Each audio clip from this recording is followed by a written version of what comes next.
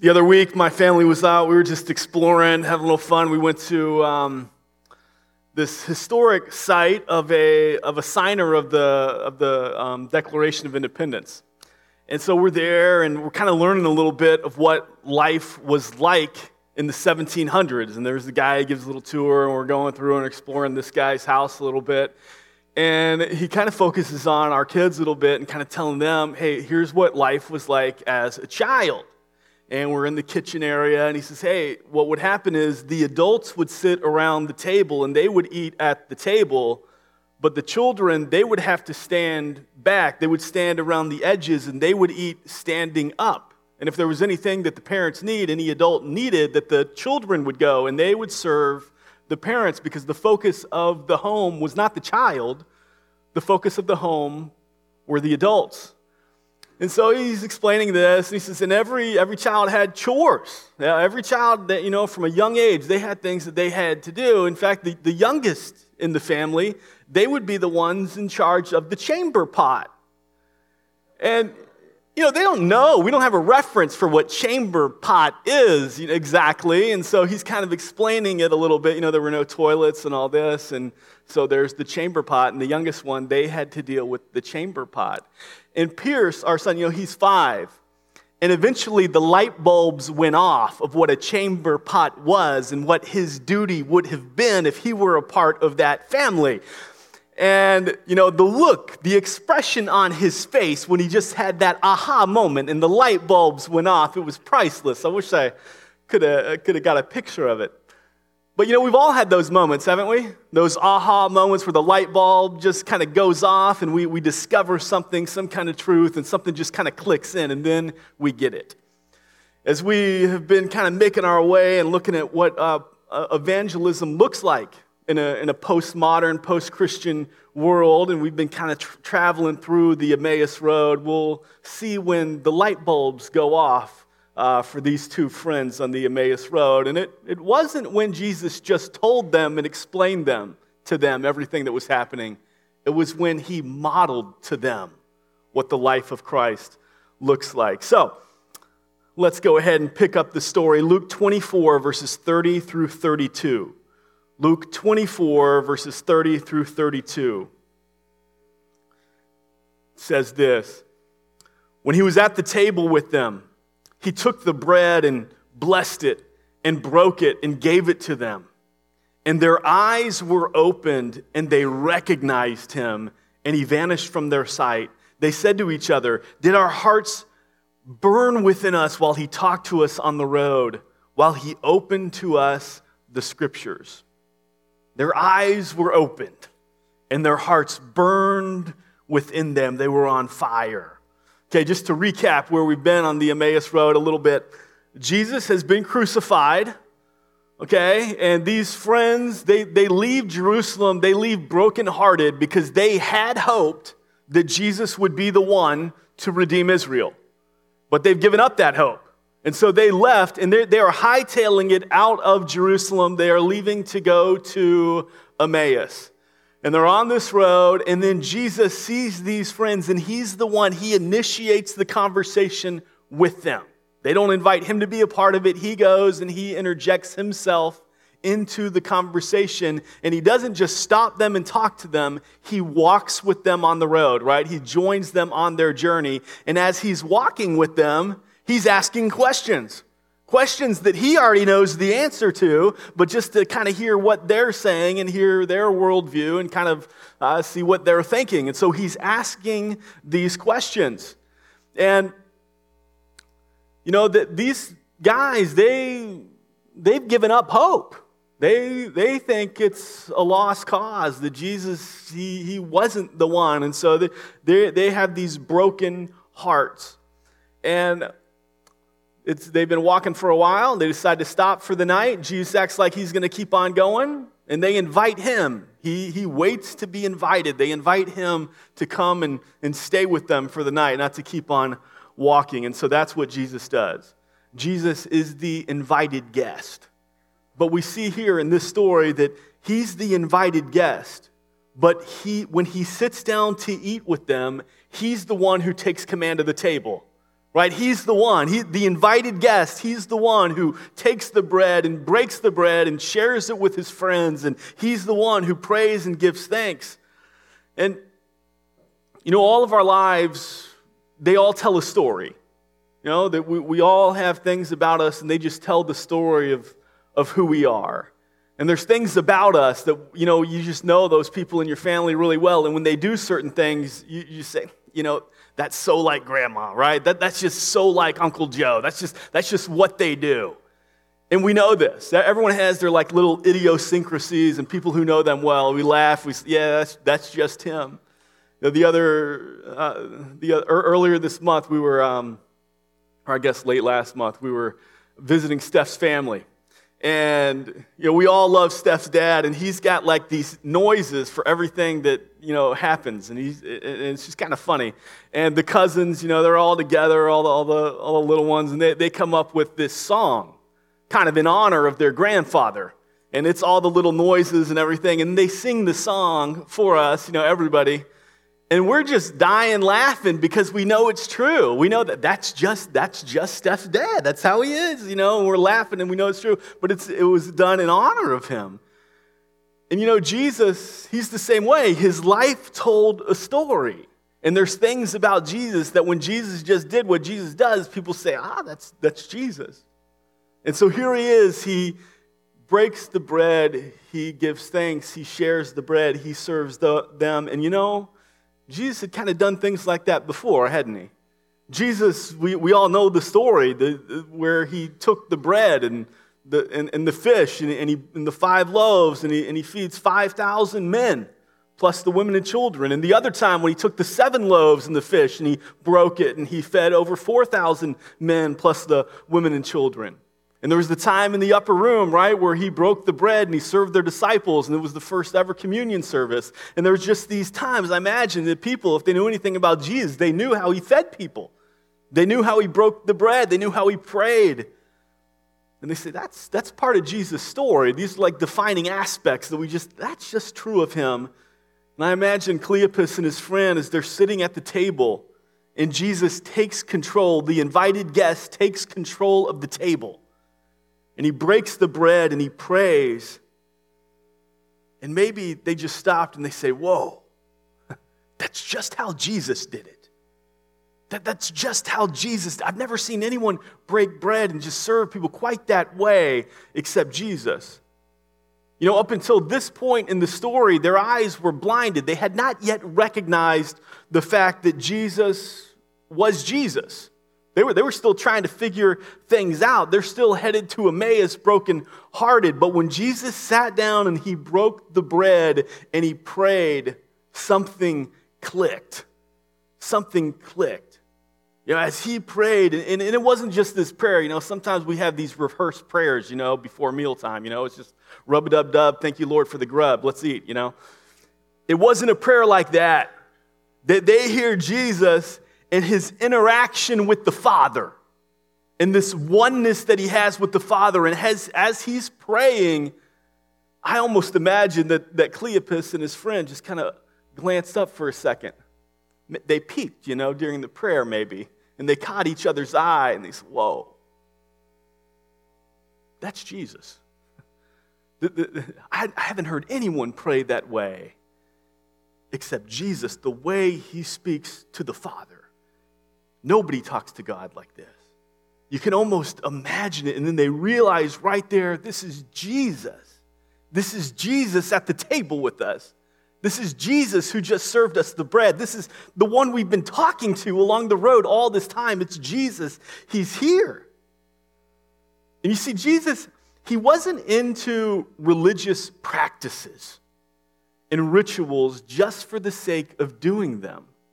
That wasn't it. This wasn't just some rehearsed prayer that he just did. No, Jesus demonstrated that he was in a relationship with God the Father. See, unfortunately, we can sometimes make the mistake that religious practices are just as valuable as a genuine relationship. Sometimes we can have this idea that, hey, you got to have your time for your Bible study, you got to have your time for prayer, you got to have your time to go to church, you got to have your time to serve. These are the practices you got to do. And that's good. These are good practices. These are necessary practices.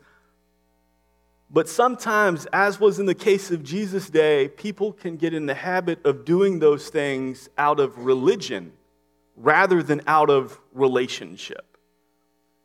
The dictionary says that religion includes a moral code which governs our behavior. Jesus was not interested in communicating a moral code that would govern behavior. Jesus wanted people to know how to have a living relationship with the dynamic God of the universe, and how out of that relationship your entire life is defined, that it comes out of a relationship, not out of a practice. And this goes back to motivation. If you get up here on Sunday morning and you say, I'm going to church, that's just what I do. Go to church on Sundays. You're missing the richness of worship with God's people. See, but if you get up and you say, I've been pouring myself out all week. I've been going, I've been intentionally having gospel conversations, trying to befriend people. I've poured myself out for Jesus all week. I cannot wait to stand beside hundreds of brothers and sisters and just worship my Lord. I need that gas in the tank for the week ahead. And just praise his holy name as we just sang about. FYI, that's often why on our Facebook page we put up, hey, here's our Sunday set list, here's what's coming up. Just as that reminder, okay, I get to come together with the saints, with the people of God, and worship again. And I need that because I've spent myself all week, I've been poured out, and I need just to be with the body again. I need to be refreshed again. We don't show up out of duty or obligation, but we show up because we are in love with our Savior, and we desperately need him for the week ahead. That our need for the week ahead, just like our need for salvation, is not partial. It is always total. And the Scripture, we don't come to read the Scripture just because it's a checklist. Okay, I got to get through this much. This is what I'm supposed to do. It'd be really good if I read. But we come to the Scripture believing that this word brings life. And knowing this and understanding this helps me know my Savior, helps me know my God, helps me know how I'm supposed to live because he's the creator of life. And so he's defined life as it ought to be lived. So I read and study this book to deepen my relationship with my Lord and Savior. See, sometimes religious practices can govern behavior, not the relationship. It's unintended. No one sets out just to, let me just live by this code. No one sets out to be sinful. We're not trying to be disobedient, but we can get in the habit of just a fast-paced culture, a fast-paced life of just doing what we think we're supposed to do because, hey, that's just what we're supposed to do. But Jesus wasn't calling people to religious practices, but to a relationship. And out of that relationship, our life is then lived. You read the Old Testament, and you see the people of God were called to keep certain practices, that they were called to follow this moral law, this moral code, in order to stay in a right relationship with God. And Paul writes in Romans that the moral law just proved that humanity couldn't do it, that the value of the law, that the law was good in that it showed us we can't keep it. That no matter how great these moral laws are, we can't keep them on our own. That we're in desperate need for someone to keep them for us and to die for us and to rise again for us because we can't do it on our own. We can never be good enough to stay in right standing with God. We can't keep one or two of them, much less hundreds of them. Jesus was sent to say that, hey, now that you are aware that you can't do it, I will do it for you. I will live the life that you couldn't live by yourself. I will die for you and rise again so that my life can be credited to you. So that when God the Father sees you, he sees me. The reason why this is so important to evangelism is this. People are created for relationship, not religious practices. People are created for relationship, not religious practices. So when we go through the checklist of just doing the practices, and it's not born out of a relationship, it's empty. It's empty. It might feel good momentarily. Maybe there's some kind of satisfaction. I did the right thing. But it's all just man's efforts. And eventually, it leads to weariness. It leads to burnout. It leads to complaining. If you ever hear people complaining about serving, it's because they're doing it out of their own effort. And here's the thing. Doing something out of obligation, out of a religious practice, out of a good intentions or whatever else, anything other than out of a dynamic relationship with the living God, it does not inspire people to something greater. It just doesn't. I mean, these friends, they have their eyes opened when Jesus models the relationship with the Father. It wasn't when Jesus was talking to them. That's not when they had their aha moment. That's not when the light bulbs went off. It was when Jesus modeled to them the relationship that he had with the Father. The words were important, so they had something to kind of hang the truth on. But when they saw it lived out, that's when it clicked. You know, people are watching. They're looking to see, what is your life governed by? And when they see a life governed by a relationship with God, whoa. Because not many people live that way. It's totally contrary to the world, to anything they've seen before.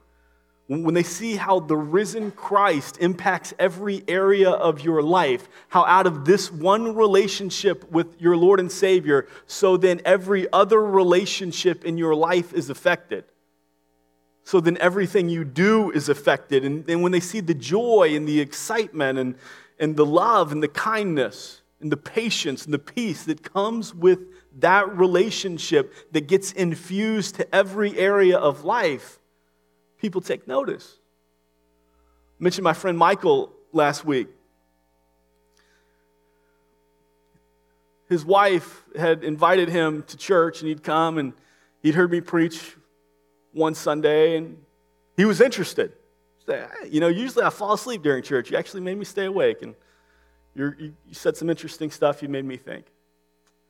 We had Michael and his wife over to our house, along with some other friends, small group stuff, and he came over, and he was there, and then he came up after, and he talked to me. He said, "Steve, I want to talk to you a little more, because there's something about just the way you interact with Steph. The way y'all love each other is really clear, and the fun and the excitement that you have with your kids." He said, "I want that. I haven't really seen that much in my life, and I want that. I want that for me and my wife. We want to have kids. We want that." It wasn't the sermon. It was when he got to spend just a little bit of time, and I'm even looking at it, almost like, you were only in our house for like a couple of hours. Like, how'd you even notice all that? But people are watching, and when they see something different, they say, I want that. And so that's what kind of made him engage further. "Tell me a little more about Jesus." And the conversation started. And it didn't all happen for him at once. It was a continuing conversation. He wasn't looking for a system. He wasn't looking for some kind of religious practices. I mean, he'd read plenty of self-help books and, hey, try this system, do this, do that. This will make everything great. He tried all that and it didn't work. Systems, religious practices, all that, it doesn't work. It's empty. It's hollow. It is out of a dynamic relationship with the living God that then life as it is meant to be lived happens. And when people see that, they say, that is different. I want that. In Acts 4:13, Peter and John, they've healed a crippled man. Maybe you remember the story, and they were called before the religious leaders, and they were told how bad they were for healing on the Sabbath and all this, and what authority do you have to heal this man? By whose authority did you do this? What are you doing? And they show up and they preach. Well, let me tell you a little bit about Jesus. There's no other name under heaven by which men can be saved. And the religious leaders, they hear this and they're mad and they're angry, but at the same time, they're somewhat amazed. And do you remember what they said? They looked at each other and they said, those guys have been with Jesus. Those guys have been with Jesus. There's something about Jesus that is governing the way they live. For them, it made them furious. And it'll have that effect on people as well. Some people, you credit your life just to Jesus, and that's infuriating. Why? Because we want to be in charge of our own life. People crave independence. I can do it.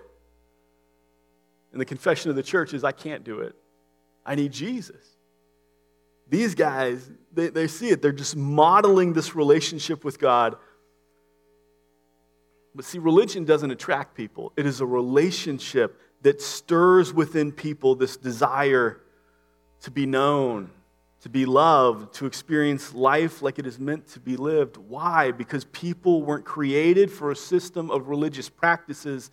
People were created for relationships. Relationship. And without the relationship, you end up on a road to nowhere. Let me show you what I mean. You just look back at the Emmaus story here, the Emmaus Road, beginning in Luke 24:13. Let me just read this to you, this story that we've been on for a while now. It says, that very day, two of them were going to a village named Emmaus, about 7 miles from Jerusalem. And they were talking with each other about all the things that had happened. While they were talking and discussing together, Jesus himself drew near and went with them. But their eyes were kept from recognizing him. And he said to them, what is this conversation that you are holding with each other as you walk? And they stood still, looking sad. Then one of them, named Cleopas, answered him, are you the only visitor to Jerusalem who does not know the things that have happened there in these days? And he said to them, what things? And they said to him, concerning Jesus of Nazareth, a man who was a prophet, mighty in deed and word before God and all the people. Stop right there. Did you hear what they're saying about Jesus? Did you see what they're saying about Jesus? They say he was a prophet. Oh, he was a great prophet. He was a mighty prophet. He did a lot of things, but he was just a prophet. See what else? He did mighty things before God. But were they willing to say he was God? No. These are a couple of friends. They were in and around the things of God. But they weren't yet at that place where they were willing to say Jesus was God. He was just a prophet. He was a great man. And then they say to Jesus that they had really hoped. We'd really hoped that Jesus would be the one to redeem Israel.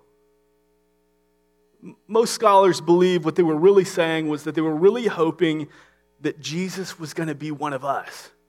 That he was going to be this great leader to lead Israel back to the prominent place of the world. Maybe he could be this dynamic political leader, this great strategic military genius.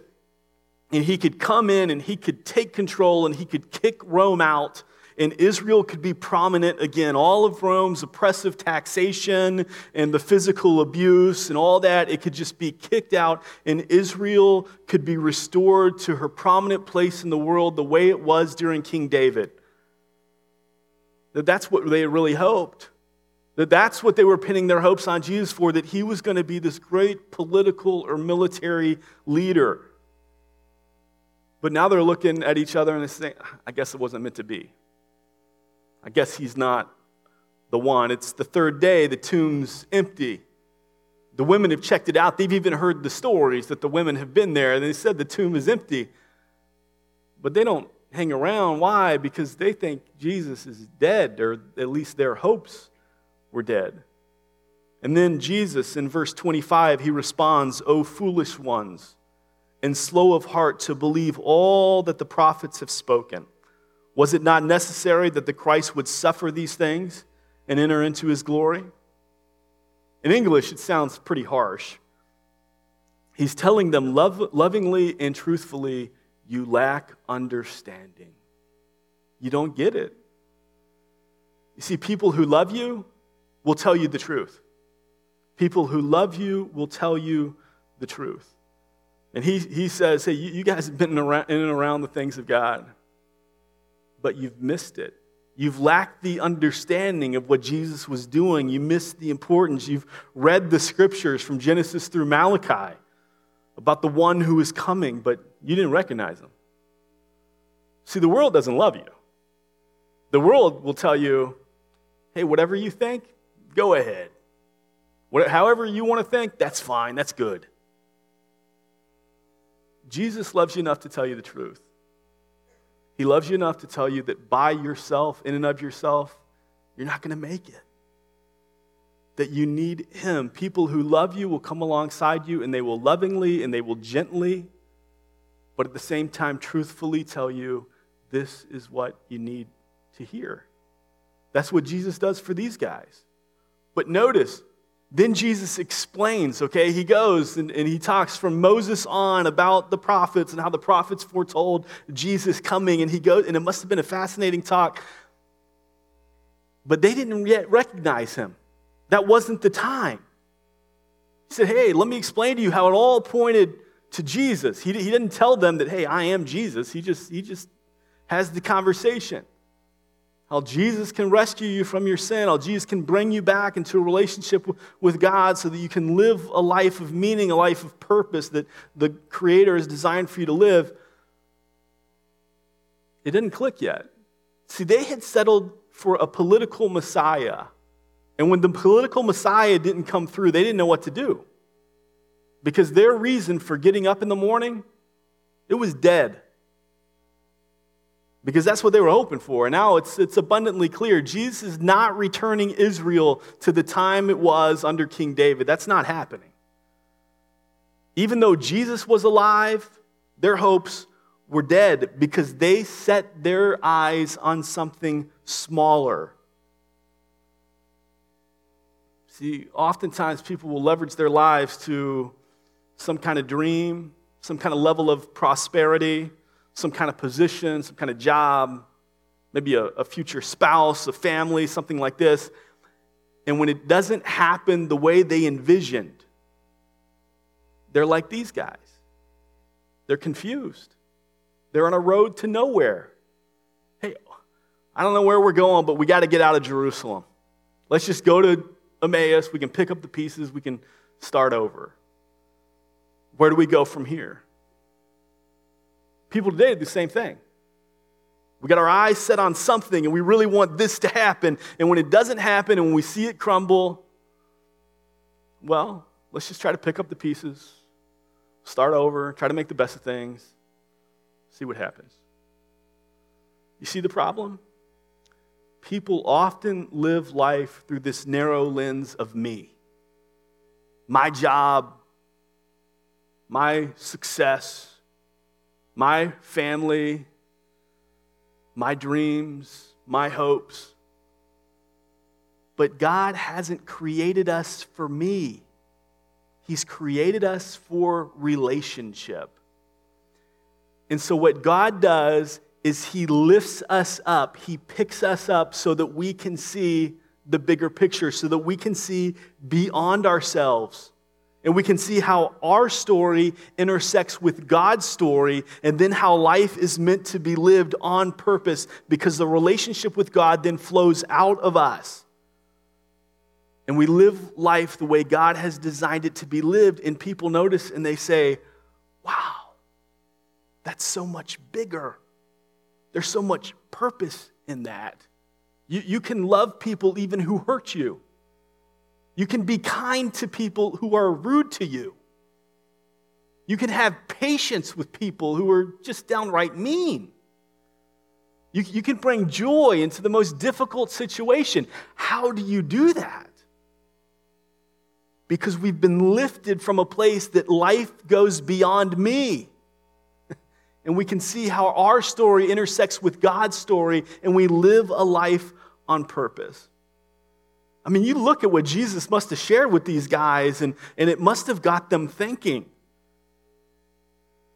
But He says to them, you guys are thinking foolishly. That's the first thing. Oh, foolish ones, you're thinking foolishly. He goes after their understanding, their minds. And so he starts with Moses and he explains. And then he goes after their hearts. He says, you are slow of heart to believe. That same word for believe was found in John 5:24 when Jesus said, whoever hears my word and believes in me and the one who sent me has crossed over from death to life. Now they had knowledge, but the question was, would they believe? And the answer at that moment was not yet. You notice that? Jesus had explained the scriptures to them.